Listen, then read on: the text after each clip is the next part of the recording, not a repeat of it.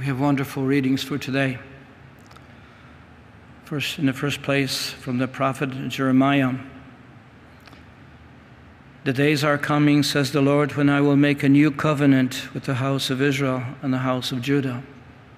Days are coming, and I'll make a new covenant.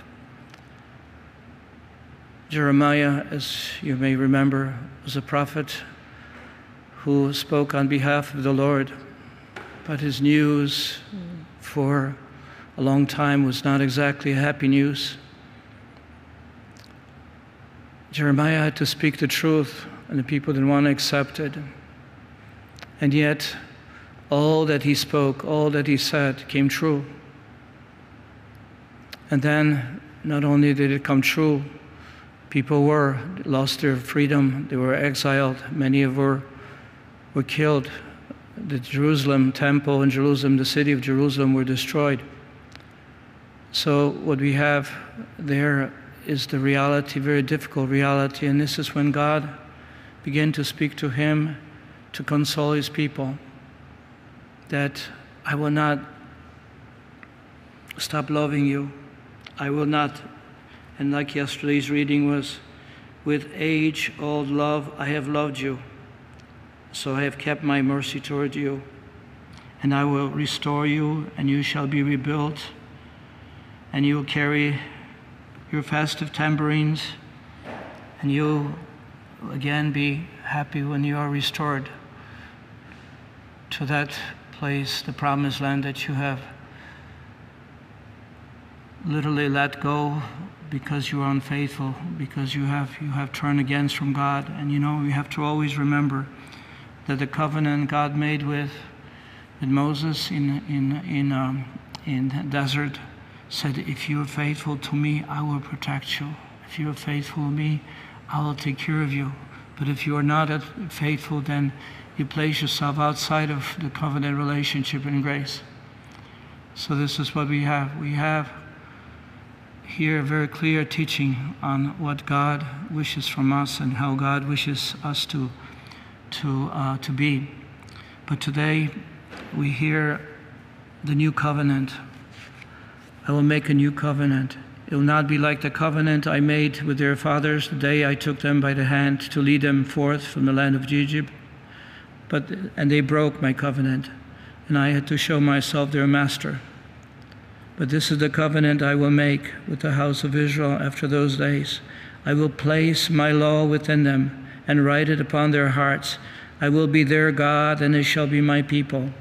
No longer will they have need to teach their friends and relatives how to know the Lord. All from the least to the greatest shall know me, says the Lord. For I will forgive their evil doing and remember their sin no more. The promise of a new covenant, and we have received this new covenant by Jesus, the new covenant in blood, the new covenant that we celebrate each day in the Eucharist, the new covenant that Jesus established for us since we were not able to be faithful to the covenant. Jesus himself, the faithful one, the Son of God, he's the one that made the covenant, atoning sacrifice that he gave on our behalf, and he's the faithful one. And because of this, because of the outpouring of the Holy Spirit, the gifts are given to us. The gifts given to us to understand God's ways, to understand God's demands and desires and wishes for us. So the new covenant is given to us. And today we see in the gospel a powerful reminder how this new covenant and the knowledge was given to Peter, but Peter received the knowledge and then he kind of forgot quickly. Peter is someone who loves much, but when it comes to his faith, he seems to be wavering here and there. And so we have the great leader of our faith, not exactly the best example, however, God is faithful. God is faithful. And so today, it's very interesting. The gospel is, I love the gospel. Jesus goes into Caesarea Philippi, which is very close to Syria, the northern part of the Palestine. And it is where the beginning of the river Jordan kind of flows out from the mountains and goes into, and flows in and nourishes the land, the holy land. But anyway, it is there that Jesus speaks. He says, "Who do people say that the Son of Man is?" Jesus spoke of himself as the Son of Man because in that vision of Daniel, from the book of Daniel, he's the one to be at the right hand of God the Father. So Jesus says, "Who do people say?" And of course, they replied, meaning the different disciples said, "Yeah, some say you're John the Baptist," just like, the Herod the Great says, I killed John the Baptist. Who is this guy who seems to be doing the same thing? So it is. Some say John the Baptist, others Elijah that was taken to heaven and he was supposed to come. And Jesus spoke of John the Baptist as being the Elijah. Still others, Jeremiah, as you know, Jeremiah or one of the prophets. But the Lord doesn't finish here. He says, "But who do you say that I am? You who have been with me for several years, you who have been with me walking the journey, you saw the healings, you saw the teaching, you heard the teachings, you were there with me. Who do you say that I am?" And true to his word, Peter is the first one immediately. And in this case, he speaks with something that the Lord says only the Heavenly Father could have revealed this to you because the human beings are not able to see this, the flesh and blood are not able to understand. And Peter says, "You are the Christ, the Son of the living God." You are the Christ, or in Greek, ho Christos, ho Huios toutou. And then says, "Tu zontas." Basically what it is says, you are the Christ. It's all definitive articles. You are the Christ, the Son of God, the living one. The Son, the living one, the living God. You are the living God. You are the Son of the living God. Very clearly, this is a proclamation of our faith. This is kerygma. You are the Christ, the Son of the living God. And then Jesus turns to Peter. He doesn't turn to everybody. He turns to Peter and says, "And so I say to you, you are Peter, Kephas, and upon this rock I will build my church, and the gates of the netherworld shall not prevail against it. I will give you the keys to the kingdom of heaven. Whatever you bind on earth shall be bound in heaven, and whatever you loose on earth shall be loosed in heaven." Jesus saw the Father's revelation. You know, the word revelation means to unveil, to pull back the veil, which means that the truth is being veiled, is not exactly visible to us in our mind, in our heart. So the Lord lifts the veil and removes the veil for Peter. Peter sees and understands, and he is able to articulate the truth, who Jesus is. And Jesus, who sees Peter having this revelation, complete revelation, and the knowledge of the messianic mission of the Son of God, then Jesus entrusts him, "You are the rock, I will build my church on it, and the gates of the netherworld shall not prevail against it," which means the church that Jesus establishes, the ecclesia, the collection gathering of these people of God. This, my church, this mystical body, and more than mystical body, the actual body of the believers in Jesus, being the one who is not only part, he's the head, but also he's the part of that the Father's mission, which he established here. "I will give you the keys to the kingdom," and then he entrusts his power to him. "Whatever you bind on earth shall be bound in heaven, and whatever you loose on earth shall be loosed in heaven." Jesus gives Peter the authority. Yes, it is the profession of faith on the part of Peter, which is essential. but also more. There's more to it. And from a Catholic perspective, we believe that the successor of Peter and Peter have the authority within this body, this ecclesia, this body of the faithful, to enact things which are and will lead us to the salvation, to heaven. It is very, very important how the Lord Jesus gives his authority to Peter. Yes, when Peter speaks, he has to speak in unity of others, because that's how the Petrine role is established, and it becomes effective and efficacious. But the key is the purpose is to lead people to heaven. The purpose and Christ's mission is that all may come to know the Father and his will, that all may come to know the glory that the Lord wishes to bestow upon us. And so we have here very strict definition of what Peter's role is. And then he tells everyone else, tell no one that he was the Christ, because as you know that the word Christ had the political implications, and then Jesus did not want to do that.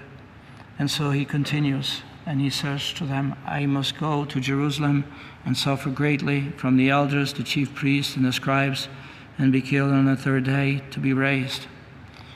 So Jesus gives the definition of his messianic mission. The mission is to suffer, to die, to establish a new covenant of grace. That's his mission. And of course Peter forgets, and he says, God forbid, I don't want you to die. You are the one, we are to be with you. And we know that Jesus says to him, you are a stumbling block. Get it behind me, Satan, because you're a stumbling block. You want to dissuade me from the mission of my offering myself on behalf of all humanity. And so this was very, very, very clear instructions. And finally today, as you know, we celebrate St. John Vianney. And St. John Vianney, we have had a beautiful year of the priesthood, and so he was at the heart of our attention. But we have to just know this: he wasn't too smart. He barely made it through seminary. As a matter of fact, he didn't exactly do too well, and the bishop had to intervene because they wanted to kick him out from seminary because he wasn't good enough. But he was ordained at the age of 29, and then he was assigned quickly to a tiny parish as far away from people as possible so he would do any damage. That's how bishops think sometimes, because you've got to give a good person in the right place, in the right parish. You don't want to give somebody sort of deficient priest for a good parish. So he sent someplace else. But there's something very important here. And he says, Lord, this is his prayer when he was assigned to this tiny parish. Lord, grant me the conversion of my parish. No matter how it is, grant me the grace, conversion of my parish. I am willing to suffer whatever you wish for my entire life on behalf of the parish. And we know what happened. He was there for 42 years. Was available to people. He would hear confessions up to 16 hours a day. He gave himself completely. He was so focused on bringing people to salvation, bringing them to reconciliation with God, bringing them to the knowledge of the faith, that his parish began to grow and grow because outsiders started showing up. And thousands upon thousands of people would come, and he would be available to them because his heart was set on one thing: Jesus, the Redeemer, the Lord. His heart was focused on sacraments, reconciliation and penance, and the Eucharist. Jesus was at the heart of his life. And he spoke of the importance of relying completely on God in that humility of heart. He spoke of humility as being that which you don't rely on yourself, but you rely on God to give you everything, to stretch your strength. And even though there's twice he was so overwhelmed with his work, he asked the bishop to remove him. He said, I need some time to pray. But the Lord would not allow him to take a break. He had to serve all the way till the end. And so this is what happens for him. Whatever time he had, he was willing to pray for people. He would be doing penances for people. So the sinners who were, with a lot of stuff on their plate, he would do penance for them, because he wanted to make sure that they would not get discouraged. So the justice was actually merciful love that he applied to people who would come. He didn't sleep too much. He didn't eat too much. But the only thing he wished to do is catechize, preach, provide the grace for the poor, heard confessions. And as Pope Benedict spoke of him, he says he had a pastoral plan from the day one, pastoral plan, conversion of my parish, and I'll do everything and anything so that the people that I was entrusted with, that God gave me, that they would go through profound conversion. And so he is the model, as Pope Benedict says, the complete identification of the man with the ministry. And the ministry and mission is Christ's mission and ministry. So maybe then today ask St. John Vianney that he may intercede for us, because now he's got a bigger parish. We are part of his parish. He's part of the communion of saints. So he can intercede for us in an unhindered way. So may he intercede for us, that we may truly say with Peter, Jesus, you are the Christ, Son of the living God. You're the one who has come into this world. You're the one who established a new covenant in blood. You're the one who makes yourself present to us every time we celebrate the Eucharist. You're the one who comes to us, no matter how sometimes discouraged we may be, the difficulties we may face, the trappings we may have fallen into, which seems to be no way out. You are the one. You are and you will be the one who will help us out of every trappings, of every form of sin, of every form of addictions, whatever it may be, fears, worries. You will take care of us, because you are the one who is sent by the Father. Here I am. I have come to do your will, Father. And we do his will through the Holy Spirit and through the presence of Jesus, through his word, but above all through his sacrament. We're able to attain and accomplish his mission, which he has entrusted to his disciples, to proclaim the Lord to all the earth, that all people may come to know him and participate in the victory of Christ, in the glories and joys of heaven. Are you a Marian helper? Join our Spiritual Benefit Society and start sharing in the graces of all the daily masses, prayers, and good works of Marian priests and brothers all over the world. Sign up is free and easy. Simply visit micprayers.org. That's micprayers.org. Thank you, and God bless you. Please follow or subscribe to this podcast to receive the latest episodes and updates. If you have been blessed by this podcast, I invite you to leave a review. Reviews greatly improve our podcast ranking and will help spread this podcast to other people throughout the world. Are you enjoying this podcast? I invite you to listen to more shows brought to you by the Marian Fathers of the Immaculate Conception. Join us daily for enriching spiritual content, which will help you on your journey with Jesus Christ. Simply visit DivineMercyPlus.org for a complete list of our shows. That's DivineMercyPlus.org. Are you a Marian helper? Join our Spiritual Benefit Society and start sharing in the graces of all the daily masses, prayers, and good works of Marian priests and brothers all over the world. Sign up is free and easy. Simply visit micprayers.org. That's micprayers.org. Thank you, and God bless you.